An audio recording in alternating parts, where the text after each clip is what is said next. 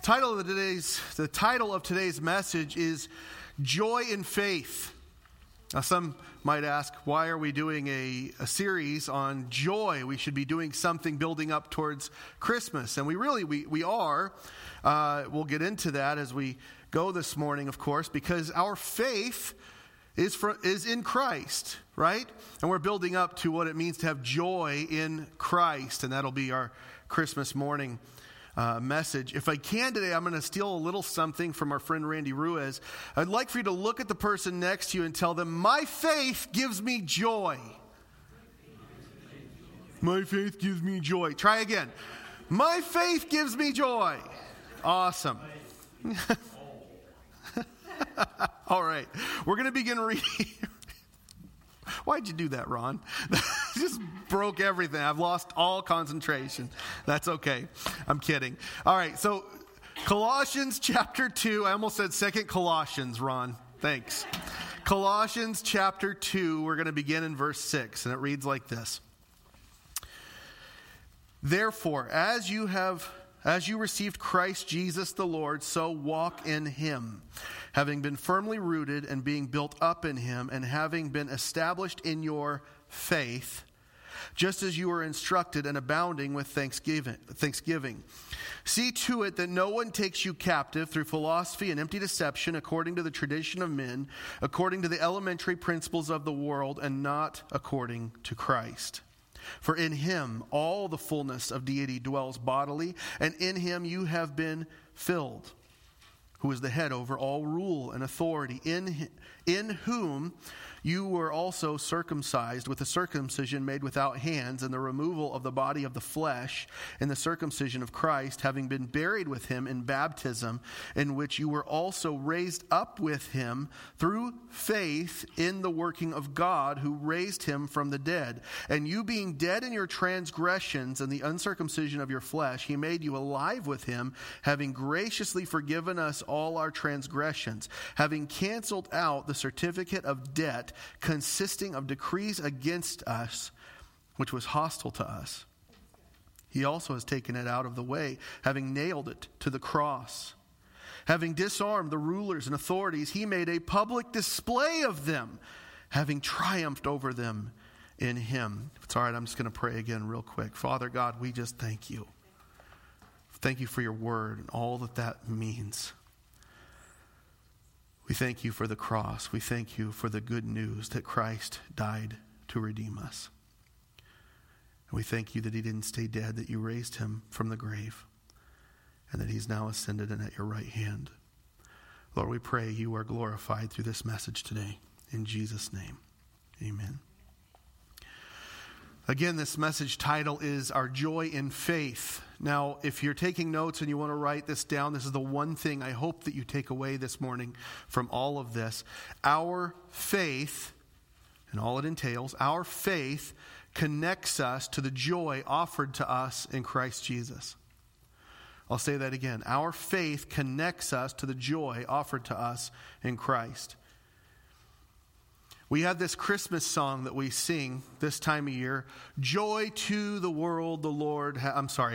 Joy to the world, the Lord has come. Let earth receive her King.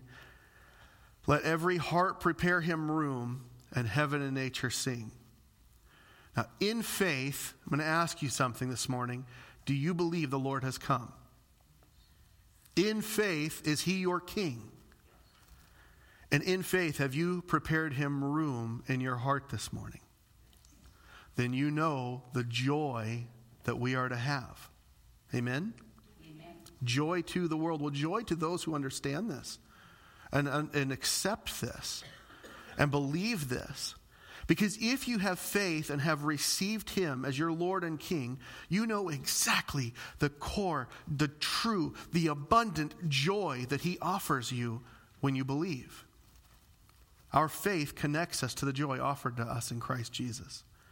We read back in verses 6 and 7 again. Therefore, as you receive Christ Jesus the Lord, so walk in him, having been firmly rooted and being built up in him, and having been established in your faith, just as you were instructed, and abounding in thanksgiving. Now, any time in Scripture when we see that that word therefore, or some other connecting word, it forces us to have to look back and understand what the writer was getting at before he shifted gears or began to explain himself or began to illustrate what it is we're reading now. Now, what Paul has been doing through chapter 1 and in the first part of chapter 2 here is he has been encouraging the Colossian church and the Laodicean church. This is actually a letter to both the Colossae and Laodicean churches. In fact, another letter is going to go along with the Colossian letter to a man named Philemon. And we have a copy of that letter also in our Bibles. It's carried by a man named Erasmus. Erasmus was a former slave of Philemon's who had ran into Paul and had become a believer in Jesus Christ. And so Paul is going to write to Philemon as well and say, you need to hash it out with your brother. Because there was some bitterness there, and it was robbing Philemon of his joy. And it was also, knowing that he was under that, it was likely robbing Onesimus, whose name means useful, was robbing him as well. So all of those things combined, and we get this letter to the Colossians. And Paul is writing to the Laodiceans and the Colossians because he wants to strengthen, he wants to fortify their faith. He wants them to understand the truth and where their faith belongs and what it truly means and what it truly should be pushing them, growing them towards. And so we see this. And Paul writes to them, he says, therefore, as you've received Christ Jesus the Lord. When he says Lord, it's the Greek word kurios, and it means master. You've received, if you've got faith in Jesus Christ, then you've received him as your master. The correlating word in Greek is doulos, a slave. It often gets translated servant or bondservant. You've all heard me talk about this before. That if he's your master, then you are his servant. You are his slave. You are indebted to him. He's paid a debt you couldn't, and now you've come under him, and he is a good master. You've exchanged the master of sin for the master called Christ. And we saw the evils of slavery quite a bit. We looked at that last week. We looked at John Newton and Amazing Grace and all of that. The key point to the Greco-Roman idea and the Hebrew idea of slavery was you had to have, for it to work and work right and work well, you had to have a good master. And Christ is that good master for us. He has become the master of the Colossian and Laodicean Christians. And that meant they're no longer a slave to their former lives. They're no longer a slave to their former lust, their flesh, their pagan religions were done. He is their master now. He's the captain of their ship. And since Jesus is their master, Paul says you have to walk in him. By walk, what he means is you conduct yourselves in him. You live in him. You move forward in Christ. You see, when we look at we call it the journey, the spiritual journey that a Christian is on, it is a race, it is a walk, it is a lifestyle, but it is always a progression forward for the Christian. We're not to go back to the pagan life. We're not to go back to the way we were as unbelievers. We see a similar idea like this in 3 John verse 3. He says, for I rejoice greatly when brothers came and bore witness to your truth, that is how you are walking in truth. They were growing. They were progressing in what is truth. In essence, what Paul is getting at here in Colossians is that the Christian life continues as it began in Christ. You are walking in him because you started walking in him. Now we contrast that sort of lifestyle with those who got it wrong, like the Galatian churches. Paul says, I marvel to them. He said, I marvel that you are so quickly deserting him who called you by the grace of Christ for a different gospel. Well, if I started to say Galatian Christians, that's, as snowy weather's coming, right? If Galatians is what Galatian Christians, if they got it wrong, then Paul owes it to us as readers to show us what it looks like when somebody gets it right. Or at least what he expects of the Christian who does get it right. And he does this. He says in Romans 12, he says, I exhort you, brothers, by the mercies of God, to present your bodies as a sacrifice, living, holy, and pleasing to God. That is your spiritual service of worship. That's what a Christian life that is right should look like. He tells the Ephesian Christians, therefore I, the prisoner in the Lord, exhort you to walk worthy of the calling with which you've been called, with all humility and gentleness and patience, bearing with one another in love, being diligent to keep the unity of the Spirit in the bond of peace. And later, even in Colossians 3, verse 17, he's going to say, whatever you do in word or deed, do all in the name of the Lord Jesus, giving thanks to God the Father through him. That is what a maturing Christian life should look like. Having done all of that, having faithfully set our pace as we walk, Paul says, having been firmly rooted, that's in faith in Christ, being built up in faith in Christ. To be rooted means we have a foundation, right? If we're rooted, then we have a strong, deep, because roots go deep, foundation, and we are being built up. That's present tense. That means it's a continual process in our lives. Because that's insinuating we're growing, we're progressing, we're walking, we're moving forward. We see this fleshed out further in Ephesians 4:13, until we all attain to the unity of the faith and of the full knowledge of the Son of God, to a mature man, to the measure of the status which belongs to the fullness of Christ. He's talking about a maturing process in our faith, a growing progression. So having made Christ our Lord, walking in him, being rooted in him, growing in him, and having been established in our faith. This word established, it means we are confirmed in it. We are sustained in it. We are immovable in it. Nothing is going to shake us or stir us in our faith. It is a mature faith that stands when others say, I can't do this anymore. It's an immature faith that wants the valleys and the mountaintops, always seeking the mountaintop. No, a mature faith says, doesn't matter if I'm in the valley or on the mountain, Christ is still my king. Amen? We understand what I'm saying? Our faith is not to be easily shaken. It must remain. It has to be steadfast. That's what being established means. And yet we have to look at what faith itself truly is. Now, many of you have heard me say it's the Greek word pistis, which basically means it's a belief that trusts, or a trusting belief. But what does that look like? How do we define that through the scope of Scripture? What does that truly all entail? There are actually, if you really get into this, and we want to examine our faith, and it doesn't matter if you think you have a simple faith, you can still have a strong, deep faith. And that's what this is. When you have faith in Christ, you have, one of the dimensions is a covenantal aspect of your faith. You have entered into an agreement with God. He said, I'll send my son and die for you. And you said, yes, please. You said, I will follow you, Jesus. I will take up my cross daily and I will follow after you if you'll give me eternal life. Right? There's a deal we've got with God. You wipe away my sin, and I'll live my life for you as best I can. Right? In a sense, we do this. Okay, so that is the covenantal aspect of your faith. And we see this in Scripture. We see Abraham do this. Abraham believed in the Lord, and he counted it to him as righteousness. Joshua tells the whole nation of Israel, fear the Lord and serve him in integrity and truth, and put away the gods which your fathers served beyond the river and in Egypt, and serve Yahweh. We are to do this as part of our end of the deal. It's our covenant with him.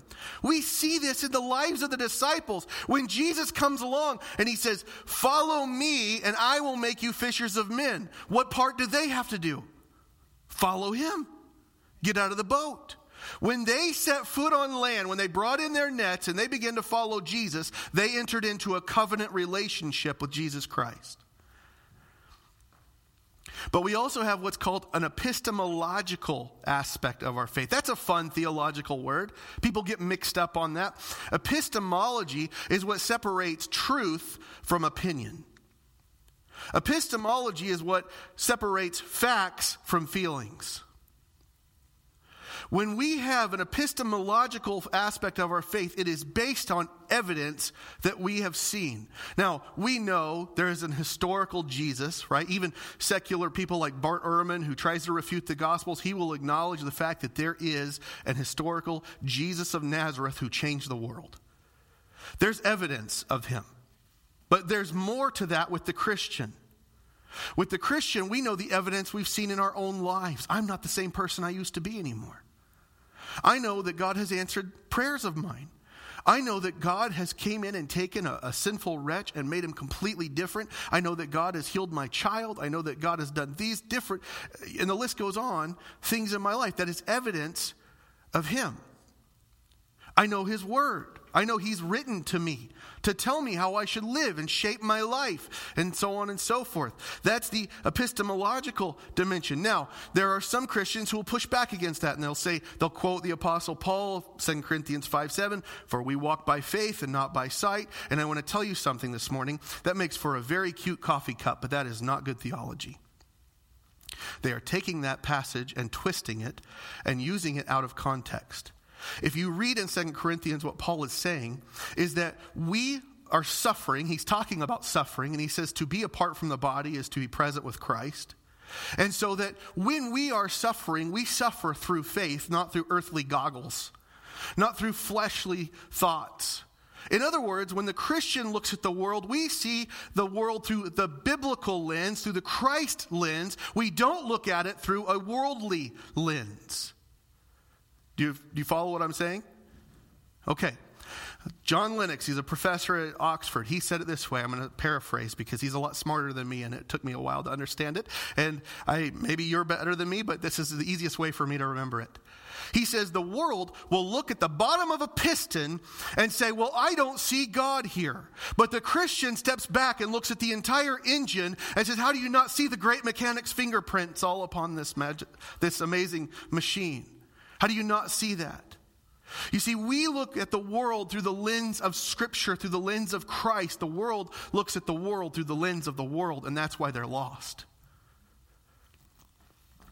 It's this dimension of our faith that allows the Christian to have love, joy, peace, patience, kindness, and all the rest in a world that is filled with chaos and hate and anger and confusion and all the things that do not glorify God. We understand the whole picture through the realm or through the lens of Christ.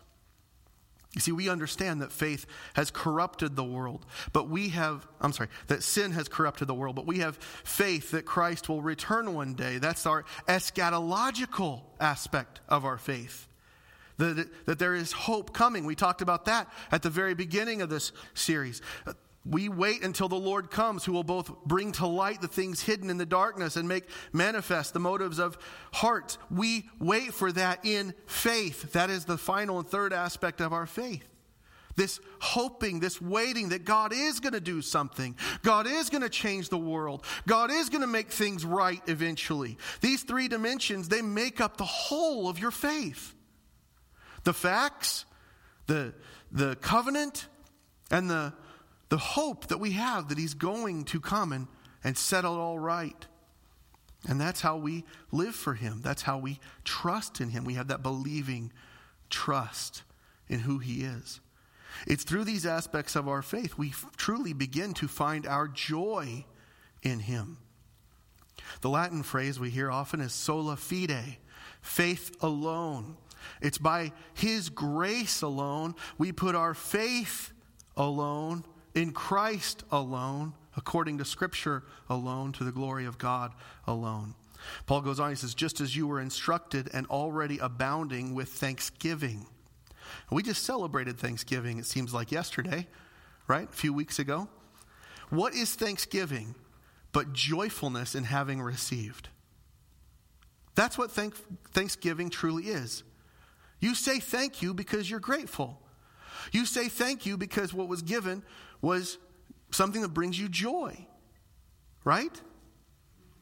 Or you're just saying it to be polite, which is different, but Having reminded them of their faith, having said all of this to the Colossians, their source of joy, Paul begins to warn them. He shifts gears. In verse 8, he says, "See to it that no one takes you captive through philosophy and empty deception, according to the tradition of men, according to the elementary principles of the world, and not according to Christ." This is kind of deep. Some translations, I think it's the original King James, says, "See to it no one spoils you." The New King James says, see that no one cheats you. Whatever the translation, something bad is going to happen, right? Inevitably, in your Christian walk, somebody's going to come along and they're going to try and steer you off the path that you've been walking. And they're either someone who loves you and loves Jesus, and they're going to try and get you on the right path because you've been walking in the wrong way, or you've been walking in the right way, and they're going to come along and try and steer you off of the right path, that narrow road.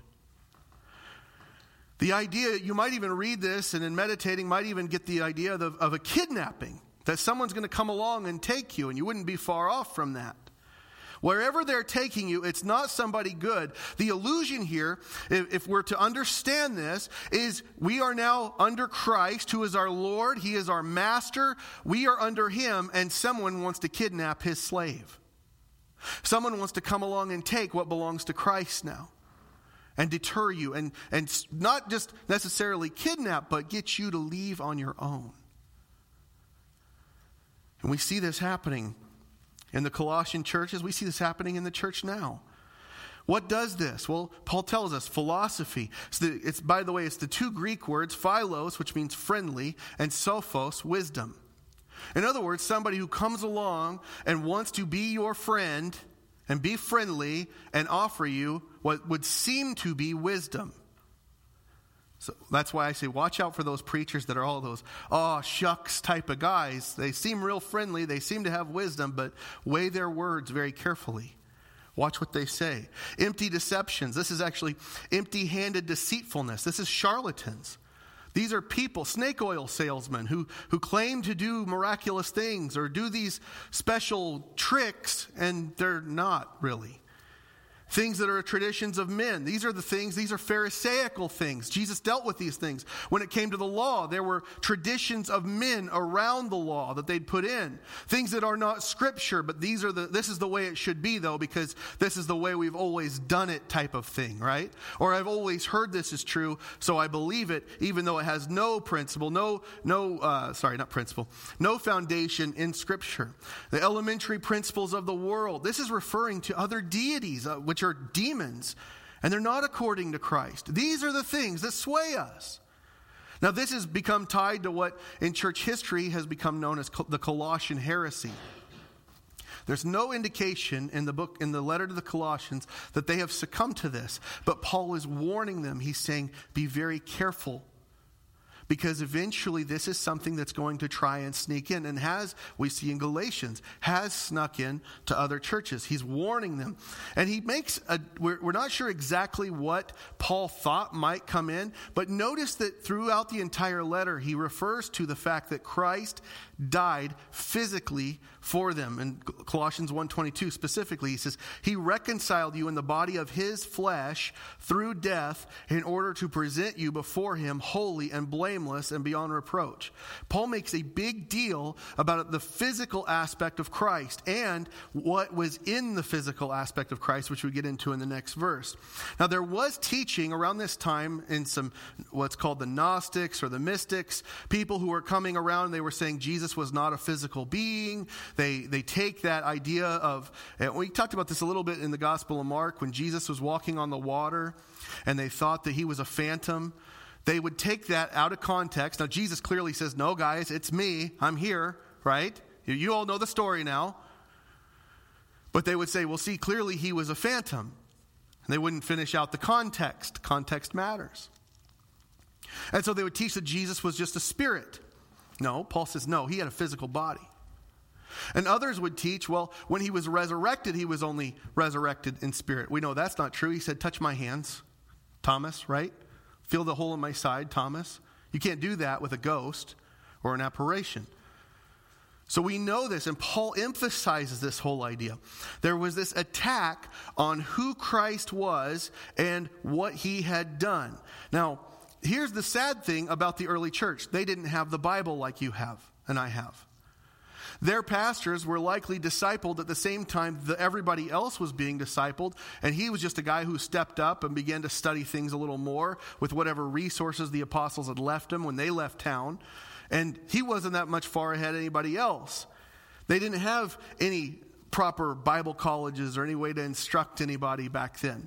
So they're all kind of on equal ground. And so Paul writes to them and he's saying, beware teaching that is man-made, that is extra-biblical, that has no foundation in truth, that has no foundation in the word that we preach to you. In fact, he actually says to the Galatians, if someone comes along and preaches a different gospel, that person should be condemned. We see similar warning about this stuff in 2 Timothy. He says, for among them are those who enter into households and take captive weak women. And he's talking about their faith. They are weak in their faith. And they're weighed down with sins, being led by various desires. He goes on, Paul says, for the time will come when they, and he's talking about the whole church, he's telling Timothy, will not endure sound doctrine, but wanting to have their ears tickled, they'll accumulate for themselves teachers in accordance to their own desires, and will turn away their ears from the truth and will turn aside to myths. Paul does not want the Colossian church to fall into that. He wants them to be very aware, so he's fortifying their faith. He's encouraging them. He's saying, be vigilant. Be on the lookout. Because if you don't, something will come along and deceive you, and you're going to exchange the joy of your faith for a false joy, a cheap joy, an emotional moment, something that's not going to last you. But your faith should keep you steadfast, unshakable, consistent. And if we've received Christ as our Lord and Master, we have to see that we're not deceived, that we're not led astray. Amen? We don't want to exchange our joy for something else because our faith connects us to the joy offered to us in Christ Jesus. We go on in verse 9. He says, for in him all, everybody, I don't like doing this, but I'm going to do it this morning. Everybody say all. All. Okay, really loud this time. All. There we go. All right. In him all the fullness of deity dwells bodily. Didn't throw me off that time. I was ready for it. All the fullness of deity dwelt. Now, I want to spend a few minutes on this passage because even though it's very short, this is a very, very, very important passage in all the letter to the Colossians. In the near future, in your life, if you are someone who talks about your faith with other people, if you are someone who shares what you believe with other people, you're going to run into somebody who doesn't believe this. You're going to run into someone maybe like the Jehovah's Witnesses or the Mormons, or someone who does not believe all the fullness of deity dwelt in the body of Jesus Christ. That's just the facts. It may be someone who believes, like I said, like the Jehovah's Witnesses or Mormons, and it's my job as your pastor to equip you for those kinds of encounters. That's what Ephesians 4 says, that I am to equip the saints as a pastor. And now I can coach you on what to say. I can tell you, having had experience debating Jehovah's Witnesses and Mormons myself, I can tell you what they're likely going to say. But you know, the most effective tool I can give you in your toolbox for that moment is the truth of Scripture. And every week I try to give you the truth of Scripture, but especially on something like this is an apologetic or a responding method or thing to keep in your toolbox. Take this home and unpack all this for yourself if you'd like. But the fact is, the truth of Christ, the fullness of the deity of the Christ and the cross are often under attack by those outside the faith. Why? Because if the cross can be robbed of its value and the truth of Jesus can be taken down just a peg, then what we believe becomes less meaningful. It attacks your faith. We can be led astray. It's an empty deception. It's a man-made tradition or some other thing that tries to lower who Christ is. And what's one of the oldest tricks of the devil? Lower God, elevate man. And we see this happening. We often exchange the true joy of Christ, the joy from a true faith, for a cheaper one, for a lesser one, for a false gospel or a false narrative that is no good news at all. There are those who will take a misreading of Colossians chapter 2, and they will try to say that Jesus was just a man, that he was not fully God, that he was not fully a deity. But Paul is very clear. We're going to read this morning. If you have your Bible, real quick, turn to Philippians chapter 2. I want you to follow along with this morning. I'm going to go ahead and start reading if you haven't found it yet. I know it's just a few pages back, but have this way of thinking in yourselves, which was also in Christ Jesus, who, although existing in the form of God, did not regard equality with God a thing to be grasped, but emptied himself. And really a better understanding of that is he humbled himself by taking the form of a slave, by being made in the likeness of men, being found in appearance as a man. He humbled himself by becoming obedient to the point of death, even death on a cross. Now, when we read that, we understand two things Paul is truly trying to get across to us. The first one is simply this: a Christian should humble themselves and love others more than they love themselves. Do we agree? Yeah? That's what it basically says, right? And the second point is that Jesus Christ, the Son of God, the second person of the Trinity, came in the appearance or form of a man. He took on a physical body, right? They laid him in a manger as a baby, and from that point, he began to grow, right? He stepped out of heaven, put on flesh and blood, he walked the earth. He emptied himself. Now, Paul is not saying that he denies his divinity, that he gave up his power or anything of that sort. In fact, as we walk through the Gospel of Mark this past year, hopefully you've seen, and I've displayed to you satisfactorily, that Jesus on more than one occasion proves that he is God Almighty in human flesh. Jesus did not perform, and I want to say this clearly, he did not perform his miracles as a mere man. Jesus did not calm the storm because he had the right amount of faith. Jesus had the fullness, the Greek word Paul uses is pleroma. It means the completeness of the deity in his physical body. When Paul says what he says here, he is not, and I want to be very crystal clear on this, he is not saying that only the resurrected Christ or only the ascended Christ had the fullness of the deity in his body.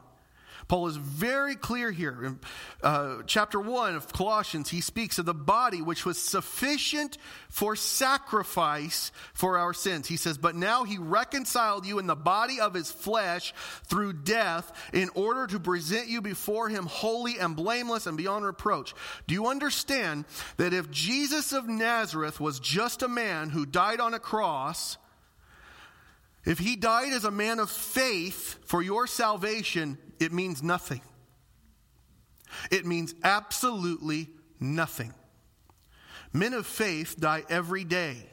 To say that Jesus was just a man of faith lessens the cross.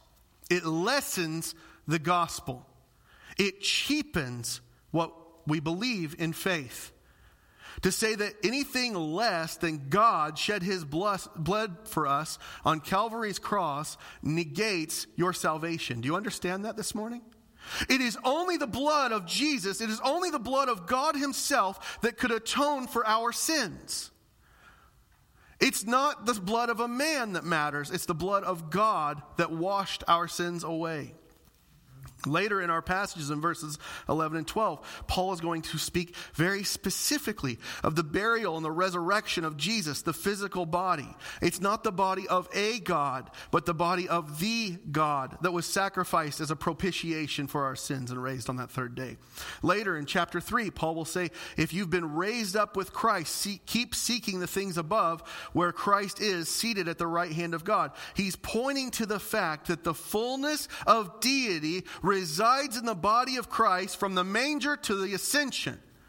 That he is right there, always has been, always is, always will be God. to try and make Jesus anything less, that he's the archangel Michael, like Jehovah's Witnesses do, it cheapens your salvation. To say that he is a spirit brother to Lucifer, like the Mormons teach, it cheapens your salvation. To say that he's just a man with faith, therefore I can do the things Jesus did if I have enough faith, as certain blasphemers do, that cheapens your salvation. Understand this morning. When we get past all the theological jargon, all the big words, hypostatic union, Pastor Calvin likes to say that, the God-man, all the theories and all the big terms, the truth is simply this. God, the Trinity, the triune God, loved his creation so much in spite of their sin, in spite of their rebellion, that the second person of that Trinity, God the Son, took on the form of an infant and was laid in a manger 2,000 years ago, and from that point began to walk a bloody path towards a bloody cross, where 2 planks of wood waited for him, and his hands and feet would be nailed there. He would die as an atonement for all the wrongs you have done and all the wrongs done to you. And we call his name Jesus. And we paint pictures, and we tell the stories, and we have these movies that have a lot of artistic license in them. And we have this idea of who he is in our head, but church, he is so much greater than you or I could ever understand. Don't let anyone ever cheapen that for you. So why go through all of this? Why does this matter, Pastor Jeff? Why? Because it mattered to Paul. And it mattered to the church then. It should matter to the church now. And he goes on. He says, like I quoted earlier, Galatians 1:8, if we or any angel even from heaven should come to you and proclaim a gospel contrary to the gospel we proclaim to you, let him be accursed. It cheapens it. It is a deception, and it comes packaged so nice and neat. And Mormons are some of the friendliest people I've ever met in my life. And Jehovah's Witnesses are some of the most loving people I've ever met in my entire life. And so people will buy it. And they'll eat it up, and they'll eventually begin to lower God and elevate man. And that is a man-made gospel. It is no gospel at all. But if we know the truth, if our faith is in Christ, Paul says, in him you have been filled, who is the head over all rule and authority, in whom you were also circumcised with the circumcision made without hands, and the removal of the body of the flesh, and the circumcision of Christ. Because of who Jesus is, because of his fullness, those who are in him are made complete. You understand, you are made whole in Christ Jesus. We find our joy in him because we find our fulfillment in him through faith. One reformer said, those who do not rest satisfied with Christ alone do injury to God in 2 ways. For besides distracting from the glory of God by desiring something above his perfection, they are also ungrateful, inasmuch as they seek elsewhere what they already have in Christ. In other words, we are meant to find our fullness in Jesus. Our faith connects us to him, and because of that faith, we find our joy in Christ. And as he's the head over all the authority is his, Paul again emphasizes his divine nature, who this Christ, the Greek is Christos, who he is. In him we are also circumcised. Now this is obviously referring back to the Abrahamic covenant, which we see in Genesis 17. But Paul says this that he's talking about in the New Testament, this is a circumcision done without hands. This is a circumcision of the heart. Now if you've studied Romans, you've likely heard this before, but we are grafted into that Abrahamic covenant. We are brought into that through Christ.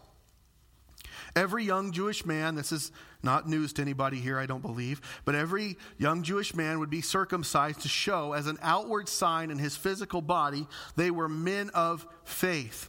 But in Christ, it is something that happens inwardly and should show outwardly so that our physical body doesn't have to be cut on or changed. The Christian is brought in as a child of Abraham. Like I said, we were buried with him through baptisms, talking about Christ, so that as Christ was raised from the dead, through the glory of the Father, we too, just like the Jews who are circumcised, we too might walk in newness of life. That circumcision was to represent that newness of life. Paul says later in Romans 11, you will say branches were broken off so that I may be grafted in. Quite right. They were broken off for their unbelief, for their lack of faith. But you stand by your faith. Do not be haughty, but fear. For if God did not spare the natural branches, he will not spare you either. The whole cutting away and the grafting in, what we see is there is a need for cleansing of the human heart, not just a cleansing of the flesh. We read on in verse 12. Having been buried with him in baptism, in which you were also raised up with him through faith in the working of God who raised him from the dead. The whole idea of baptism is in the new covenant under Christ, under the cross, it is an outward sign of our inward change. We saw this in Titus chapter 3 last week. He saved us not by works, which we did in righteousness, but according to his mercy through the washing of regeneration and renewing by the Holy Spirit. I said this then, I'll say it again. Baptism is a sign, an outward sign of the washing and regeneration and renewing the Holy Spirit does inside us. God has always been more concerned with the purification of your heart than the condition of your physical body. Even in the law, back in Deuteronomy 10, he said, circumcise your heart and stiffen your neck no longer. He actually says it twice in Deuteronomy. Deuteronomy 30, he says, moreover, Yahweh your God will circumcise your heart and the heart of your seed to love the Lord your God with all your heart, with all your soul, so that you may live. Later in Jeremiah 4, he says, circumcise yourselves to Yahweh and remove the foreskins of your heart. When our faith is in Christ, and it is in the fullness and the completion of who Christ is, then our joy, our faith connects us to that joy, and it's like two ends of copper wire. And one of those ends is tied to some big power source. And if you've ever messed with electricity, you know if you touch that other tip, what happens? Ouch. Bang. If you're my dad, who is an electrician, trip to the emergency room. It is something that shocks you, that overwhelms you, that changes your life forever. Because like that wire is like our faith. It connected you. And boom, something happened inside of you. When your faith connects you to Christ, the joy that you receive is overwhelming. When we understand who Christ is, the miracle that Christ is and was as he walked the earth, and when we're truly satisfied in him and we're made complete, that is a powerful joy. It's a joy no one can take. No one can smudge it up. It's yours, and it's from Christ if your faith is in Christ. We go on, verse 13, it says, and you, being dead in your transgressions and the uncircumcision of your flesh, he made you alive with him, having graciously forgiven us all our transgressions. And you being dead, you have nothing to offer if you're dead, right? Maybe if somebody was a coroner, they could get something out of your body. A little gross police drama joke. I've been watching a lot of I've been under quarantine all week, okay? So some of the illustrations come from the TV shows that I've been watching. There's nothing a dead person can do, right? They've ceased moving. There's nowhere they're going to go. Now again, if you have your Bible, real quick, turn to John chapter 11, the Gospel of John. If you're familiar with the Gospels, you know this is the raising of Lazarus. I actually preached out of this text at my grandma's funeral back in January, and my Uncle Lloyd came up to me after the service and said, Jeffrey, I know you're Pentecostal, but when you started talking about Lazarus, I thought you were going to try and raise her from the dead. She's in her 90s, Uncle Lloyd. I'm not touching that. Okay, we're not doing that. But we're going to begin reading in verse 41.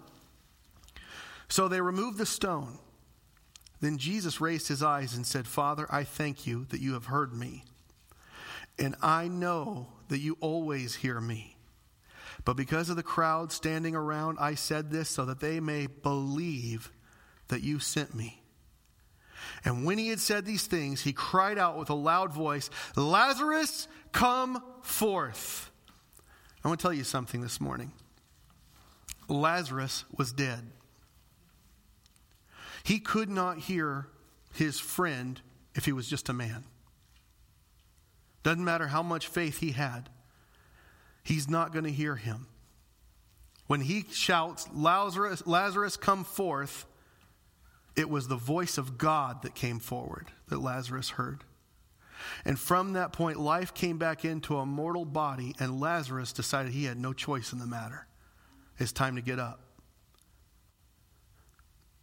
But the truth is, when we hear the voice of God, we do actually have a choice. Lazarus knew what to do. But you can hear, come forth, and you could stay where you are. Stay dead because the grave clothes are so comfortable. Lazarus could have just rolled over and died again. No, thank you, Jesus. I'm good where I'm at. Can you imagine that? But how many people do it every day? How many people hear the voice of God calling to them and they say, but these grave clothes smell so nice. Church, it is by God's grace we hear the gospel each week. It is by His grace you have the ability to share that call with those in your life. And God is calling out to those who are dead in their transgressions, come forth. And people refuse it because the grave bed is so much more comfortable. Christ calls to us, and to answer, all we have to do is have belief, have faith. Ephesians 1:13-14, Paul says, in Him you also, after listening to the word of truth, the gospel of your salvation, having also believed, you were sealed in Him with the Holy Spirit of promise, who was given as a pledge of our inheritance. In Him, when you heard those words come forth, you believed. You were dead in your transgressions and sins, Paul says in Ephesians 2.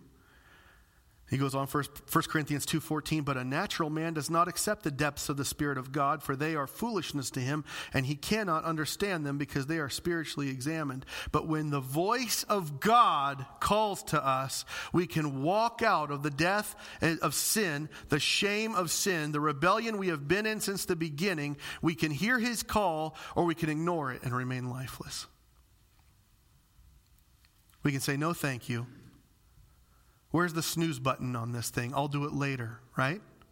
How many of you have ever heard that? I know I need to get my life right with Jesus, but not right now. And how many of our sins are offered to be forgiven? All of them. All of them. Man's need for forgiveness is throughout Scripture. God is very clear. We needed a Redeemer. We needed someone who would be able to wash clean this body of sin that separates us from Him. Ephesians 1:7, Paul says, in Him we have redemption through His blood, the forgiveness of our transgression, according to the riches of His grace. Psalm 32, how blessed is he whose transgression is forgiven, whose sin is covered. Isaiah 1:18, God says, come now, let us reason together. Though your sins are as scarlet, they will be white as snow. Though they are red like crimson, they will be wool. The problem is, so many times we want nothing more than to continue in our sin. But God wants nothing more than to wash that sin away and free us from it. And until then, until in faith we accept His grace and are redeemed, we remain under that cruel master that is sin. The Old Testament law, by the way, was enough to cover our sin, to cover our shame, but it would never redeem us or truly make us right. So Christ goes further than the law ever could. That's what Paul says in verse 14. Having canceled out the certificate of debt consisting of decrees against us, which was hostile to us, He also has taken it out of the way, having nailed it to the cross. Do you understand? When Jesus said those words, it is finished. It's the Greek word tetelestai. And that was written on receipts when the debt had been paid. In essence, what He's saying is everything has been paid in full. It's not your debt. I covered it. It's not your debt. He covered it. That's what He's saying. Your sins were paid for on the cross. That decree that was against us, the accusations that were against us, that which was hostile towards us, the barbs and the arrows of the devil were aimed at us based on our sin. But what happens to those arrows? In addition to all having taken up the shield of faith, with which you will be able to extinguish all the flaming arrows of the evil one. You see, when you are saved, the enemy's accusations hold no water. That's what Satan means, by the way. In the Old Testament, he's called the Satan, the accuser. His accusations don't touch us anymore because of our faith. Because in our faith, we've raised up a shield. Christ has paid that debt in full. The weight of that debt has been taken off our shoulders. Christ took it upon himself at the cross, and under the weight of all the world's sins, he said, it is finished. Paid in full. It's done. No one, church, no one knows the weight of the sin and shame that one bears except those who've been set free from it, who've had that taken off of themselves.